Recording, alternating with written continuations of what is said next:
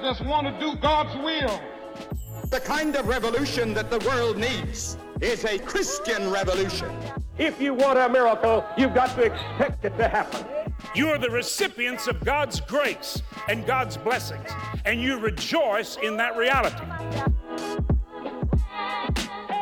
Welcome to Life Today Live. Great to have you today here. One of the most popular programs that we've done on our broadcast show was a show on communion. And I thought that was interesting. I mean, we grew up doing it periodically, awkwardly in our Southern Baptist church.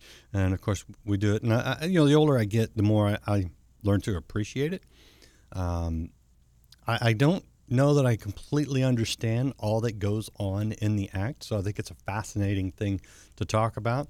So we're going to do that today. We're going to talk about what we call the Lord's Supper. In fact, that's the title of a new book that is out now. It looks like this. It's by Dr. Jonathan Black, who is the pastor at the Cornelia Apostolic Church in southern Wales. And so we'll get into some of the interesting ideas behind this, what he believes, and I may ask him some random questions, you know me, about just the different views on it, because there are some different views, which is an interesting facet of it as well. But we appreciate you being here. This is a little bit, this is for us hardcore believers. So this is kind of my thing. I love this kind of conversation. Dr. Black, welcome to Life Today Live. Great to have you here today. Thanks. It's great to be with you. So, oh man, where to even start? Let's start with the church that you pastor, and of course, we'll mention your website, apostolictheology.org. I think here in the States, we don't really know what that means. So give us a little bit of a framework, just sort of the theological background you're coming from. Yeah, so the Apostolic Church is one of the three old British Pentecostal denominations so it's a movement that came out of the Welsh Revival of 1904, where God did an amazing work here where I am now in South Wales, and about 100,000 people came to know the Lord Jesus. Wow. As Saviour during that revival, and one of the movements that came out of that was the Apostolic Church, of which I'm a pastor here in Wales. What would it be similar to, maybe, that we could relate to? I mean, is it Catholic? It sounds like it's more Pentecostal and Protestant than Catholic, but just how would you describe it to an ignorant American audience? So we're Pentecostal. So in America, I suppose you might be more familiar with the Assemblies of God, or the Foursquare Church, or the Church of God of Christ. Like the American Pentecostal churches, we would have similar theological beliefs to them. Obviously, our culture is slightly different over here, so maybe how we do things would look a little bit different. But one of the big distinctions between British Pentecostals and American Pentecostals is actually to do with the Lord's Supper, in that in Britain, historically, Pentecostals would meet every Sunday for the breaking of bread. That would be our main act of worship. While we've been influenced in more recent years by American evangelical and Pentecostal culture, and it's maybe not quite such a key distinctive as it used to be, we still have that sort of lingering heritage where there's seen as something really central and important about what God is doing when we gather around the table. Okay, well, that raises the question then, what is God doing when you gather around the table to break bread? And when you say break bread, I have to ask, I mean, are you doing the little prepackaged wafer and a little bit of grape juice, or are you guys actually having a meal? It varies from church to church. I suppose during COVID, the prepackaged wafer was introduced in this country. It wasn't really something that we had experienced before that, and I think in most places it's probably gone away now as the restrictions have gone away. But you will find evangelical and Pentecostal churches in this country that use a single cup for communion. You will find some that use little individual glasses, like you might be familiar with in America. So a big variety, really, in practice.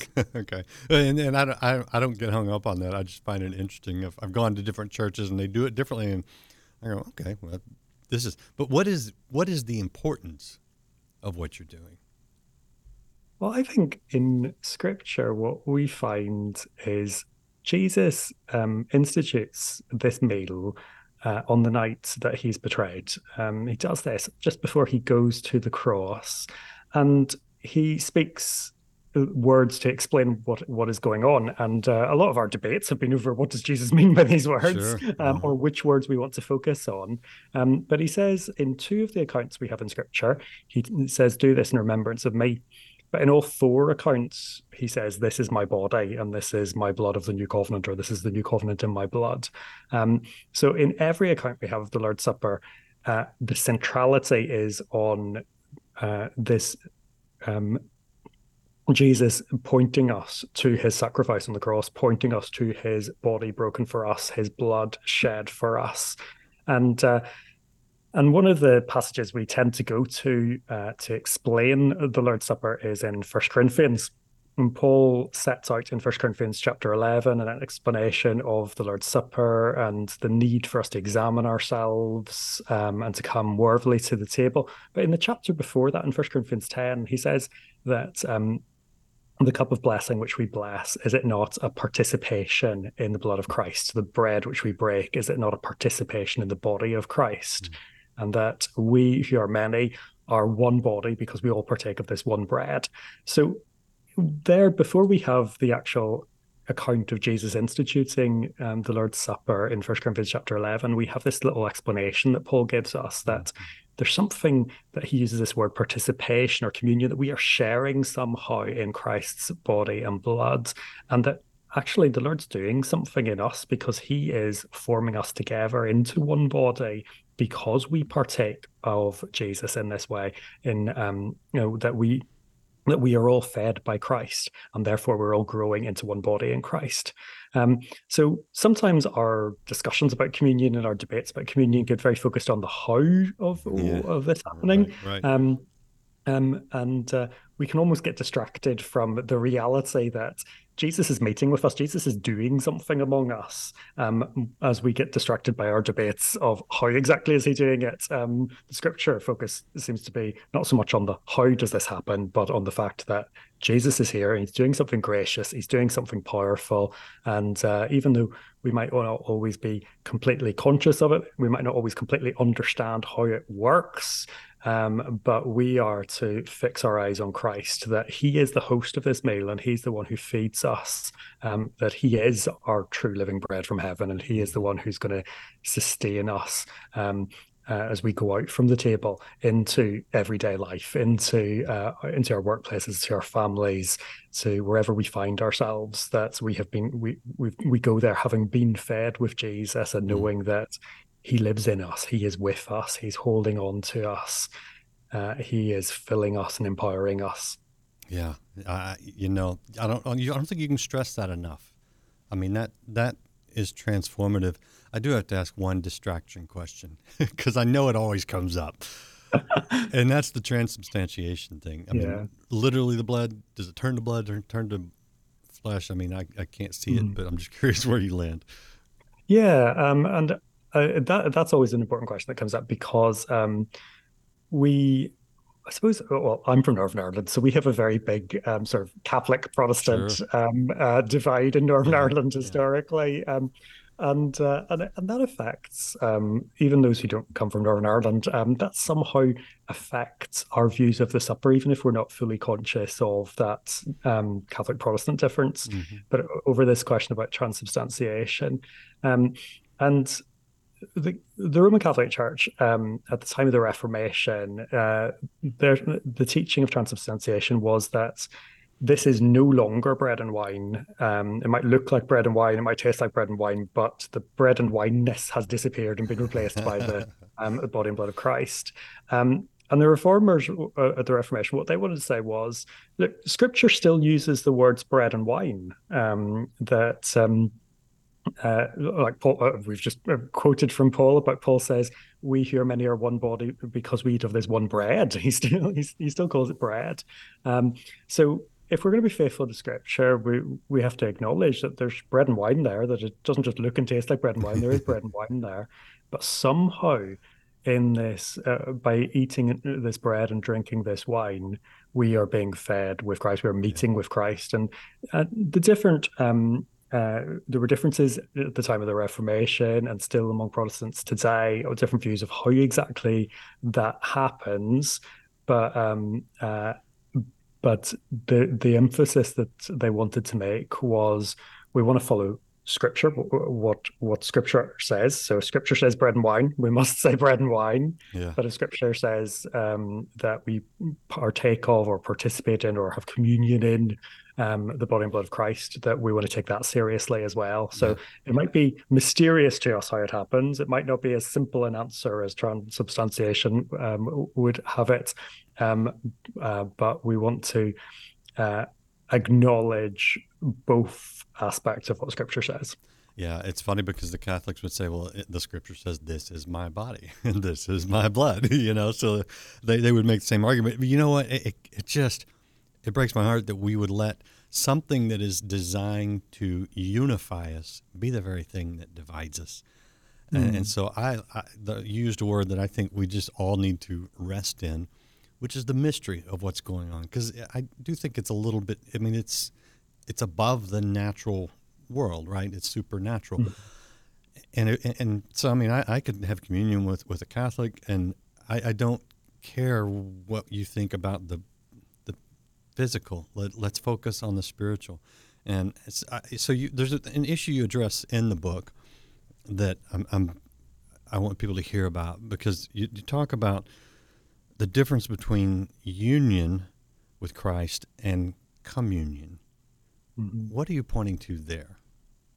Yeah, it's a really important difference. And because they're two things that sound really similar and they're related, that we can get a bit confused with them. But all those who belong to Jesus have been united to Jesus. That's why Paul, in his letters, he keeps writing about how we are in Christ. And so, but through faith, the Holy Spirit unites us to Jesus. And that, you can't be more united or less united. You're either united to Jesus or you're not. You're either in Christ or not in Christ. So all those who have faith in Jesus are united to Christ. And we need to hold on to that fact. Sometimes we can mix up our union with our communion, because sometimes our communion can ebb and flow. Our communion can be stronger at some times and weaker at other times. And if we start to get confused between union and communion, we might think that it's our salvation is depending on how we're feeling, or even on our performance of, have I prayed enough this week? Have I spent enough time reading Scripture? How faithful have I been in telling other people about Jesus, and things like this? And sometimes people can subtly get the idea that our union with Christ depends on these things, but it doesn't. It depends on faith in Jesus. But we're invited on the basis of that union with Christ to grow deeper and deeper in communion with Christ, to know more and more of that goodness of that relationship with him, to enjoy his presence. Back after the Reformation, here in Britain, we had a document that's known all over the world. The Westminster Shorter Catechism. Its first question is really famous because it asks about, what is the chief end of man? What is a human being's true purpose in life? And the answer is to glorify God and enjoy him forever. And it's that enjoyment, that is what we're talking about when we talk about the communion that we have with the Lord. That the Lord doesn't just want us to be saved from our sin, but he wants us to enjoy that true fellowship with him, to know that he is our prize and our exceedingly great reward. And so he draws us close, and one of the ways he does that is in this meal that we call communion, in the Lord's Supper, that he wants to meet with us intimately, and for us to know that goodness, that sweetness of his presence with us, for us to enjoy our relationship with him. Yeah, well, that's beautiful. I love that. I'll show you the book again. This is The Lord's Supper by Dr. Jonathan Black, available wherever you get books. If you want to dive into this and just sort of get a glimpse into maybe what's going on, the mystery of communion, a good resource for you. One thing I do think is important, and I think this is one of the most insidious aspects of the whole COVID thing that we went through, the act of, I don't go have meals with people that I'm not somewhat close to, typically. I mean, occasionally you're in the situation, But there is something, and I don't know that I fully understand it, but there is something about eating together. You know, when my family gathers for Thanksgiving and Christmas, we have a meal together, and there is a closeness there that is not, you know, with other people. What do you see? I mean, Jesus did this. He was very intentional about this. Even after the resurrection, he sat down and he cooked dinner for the guys, right? What do you see about the community aspect of the Lord's Supper that maybe it introduces? Because I do think that it says something important about us. As you said, you know, Paul says we are in Christ. We are one. And Jesus said, pray that you may be one like the Father and I are one. There seems to be something that God has designed for us to be close as believers. And he said, hey, go eat. You know, even the Old Testament, they had feasts. These are commanded by God. Do you see something significant there? Oh yes, and I think you're right about one of that. You said at the start there about one of the problems that maybe came after COVID, and maybe that one of the things there is that tendency for people to individualize communion, and almost to think of it just in terms of me and Jesus, rather than to see that actually this is me and Jesus, but in this part of this community, that because ultimately Jesus has saved us to be part of his church, that we need one another, that we can't have that fullness of the Christian life just on our own and by ourselves. And so he draws us close to him at the same time as drawing us close to one another. And as you say, like, there is something intimate about eating meals with people that with our Christmas meals in America, you have Thanksgiving meals and things. And, right. And if you want to get to know someone, you tend to invite them for a meal and spend time with them. And that's what the Lord invites us to do, to come and have a meal with him. But as we do, to have this meal with the rest of his family, to have this meal with our brothers and sisters. And so it points us again to that, or I want to say ecclesial nature, but that sounds a bit strange. But just like the fact that the church is an important thing. The church isn't just like a club of people who happen to all love Jesus, but rather it's the Lord who is building us together and uniting us together as this one body, that we truly are brothers and sisters, that we are to be that, to have that closeness and that intimacy with one another, and that good fellowship with one another, and eating and drinking together in the Lord's presence builds us up in that unity, in that fellowship, in that love more and more for one another. It really does. And, you know, it's interesting because, you know, one of the topics that's really kind of risen to the top of the list when, you know, we're doing programs and when we're looking at books and stuff. And it's the COVID thing just blew it up. And this idea of mental health, and they always go to isolation and loneliness. And you go, you know, you look back in Scripture and right there, Jesus lays out the prescription for that. You know, he put us in communion with each other, and he does it. One of the primary ways, maybe the primary way, was through what you're talking about, the Lord's Supper. So it's always interesting because you know, you're the psychiatrist, psychologist saying, well, science says, you know, and they start talking about community. And it's like, I'm glad science has finally caught up with Scripture here. Right. The Lord sets the orphans in families. That's what he does in his church. That he takes us away from our isolation and our loneliness, and he gives us this amazing new family. And he wants us to have those opportunities to grow in that love for one another, just as he's loved us. It's amazing, and it's life-giving. It's redemptive. All right, there's one more thing I want to ask you about, because especially here in our more charismatic type churches, you know, there's this idea of being filled with the Spirit. And it's funny because you get on the other side, more conservative, they're like, well, when you're saved, you get all of the Holy Spirit, not just part of him. You know, it's like, okay. But I understand, you know, because there's a continuousness that is in Scripture that is this day, our daily bread kind of thing, you know. And so we think, okay, how am I filled with God's Spirit? And we would naturally go towards, hopefully maybe I'll go to church and that'll get a little more of the Holy Spirit in me or something. We kind of, and we don't always state it this way, but the fact is we live this way, or we think, oh, I need to listen to praise and worship music, or I need to read my scripture, all wonderful things I think are essential, aspects of spiritual health. But you say that communion actually is a representation. I don't know, put it in you tell me what you're saying, because there's a connection between communion and being filled with the Spirit. What are you seeing there? Yeah. So if we're meeting with Jesus in communion, we're meeting with the one who pours out the Spirit.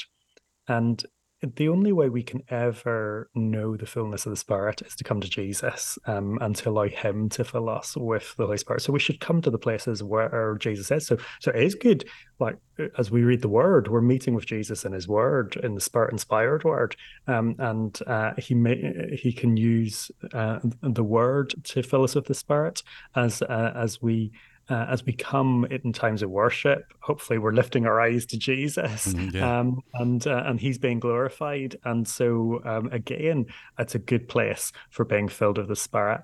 But as we come to communion, in a way, we're drawing the closest we can draw to Jesus. Because if you think of food, nothing gets closer to you than food.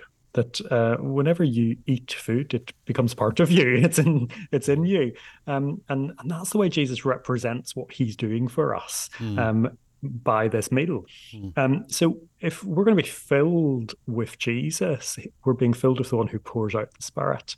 There's so many early Pentecostal testimonies of people who came to a communion service and were suddenly filled with the Holy Spirit as they ate of the bread or drank of the wine at communion. And the same for people being healed as they took communion, because they just had this realization of, if Jesus is here, he's here to pour out the Spirit. And they had a huge expectation of what the Lord could do for them. And not in the sense that that's the way they were coming into communion just to get a blessing from the Lord. They were coming to meet with the Lord, to enjoy his presence. And as a result, it was almost like a byproduct of that great, glorious presence of Jesus. People were being filled with the Spirit. People were being healed from diseases. Incredible things were happening. And we still see that around the world today, that maybe it doesn't get talked about quite as much, but I know so many cases where people have been healed at communion. Wow. And it's not because there's something particularly special in this piece of bread and this cup of wine, but it's because the Lord is here, and the Lord is the baptizer in the Spirit. The Lord is the healer. And so where Jesus is, he can pour out his Spirit beyond measure. Yeah, I think also the word you used, an expectation. I think that's something that maybe gets lost in the routine sometimes, or in the. I don't mean to be critical, but sometimes we can do it in a very disconnected way, even when we participate in it. Let me finish with this, unless there's something else I've missed and you want to add it. Go ahead. But next time, those of us who are watching are having communion in a group, whether it's in a home group, a church, no matter where people are at, we're with other believers, and we're doing this act. What would you maybe say what should our expectations be? What should we keep in mind as we do this? Yeah, I think expectation really is important with this, that so often we can have a low expectation of the Lord's Supper, that we can almost think of it as 5 minutes between our sung worship and our sermon or something like this. Yeah. And we're not quite sure what to do with it. We're perhaps more focused on our local church culture of how this works rather than what the Lord is doing. So I think what the expectation we need to have is the expectation that this is the Lord who has given this meal, and the Lord has attached promises to it, that we're coming not because we do this every week or every month or however often we do it. We're not doing it because it's a church tradition or a ritual, but we're doing this because Jesus told us to, and Jesus promised his presence. He promised that we could taste and see that he is good. So it's just that expectation that the Lord really is here, and when the Lord is here, he really does things, that wherever Jesus is, he's there in the fullness of his grace and the fullness of his power. And if he has said that somehow, in mysterious way that we might not be able to fully explain, he is here at this meal, then he is there in all his grace, in all his power, in all his glory, in all his mercy. And that means he's there in a way that can go far beyond the greatest of our expectations. Yeah, well, and it's life-changing. I like that. I really like that a lot. I'm going to show you a website. This is apostolictheology.org. If you want to follow up with Dr. Black or a link to the book, get some other resources, feel free to do that. apostolictheology.org. And from my end, just on a technical note, I had to have the www attached on that one. So if you hit that and it doesn't come up, add the www. Dr. Black, appreciate you being here today. Is there anything I missed that you want to add before I let you go? No, thank you so much for having me on, Randy. It's been great talking to you. Absolutely. All right. Well, there's something for you to think about. Something to chew on. No pun intended. That was terrible. But seriously, if you have low expectations for communion, they will be met. So let's raise our expectations and understand what Jesus was laying out, what he was promising, and what he still does today when we come together in remembrance of him. Appreciate you guys being here. If you know someone that would be blessed by this, hit that share button. And if you haven't liked, followed, or subscribed, we would invite you to do that. We'll see you again next time here on Life Today Live. Ever flowing and abundant springs of grace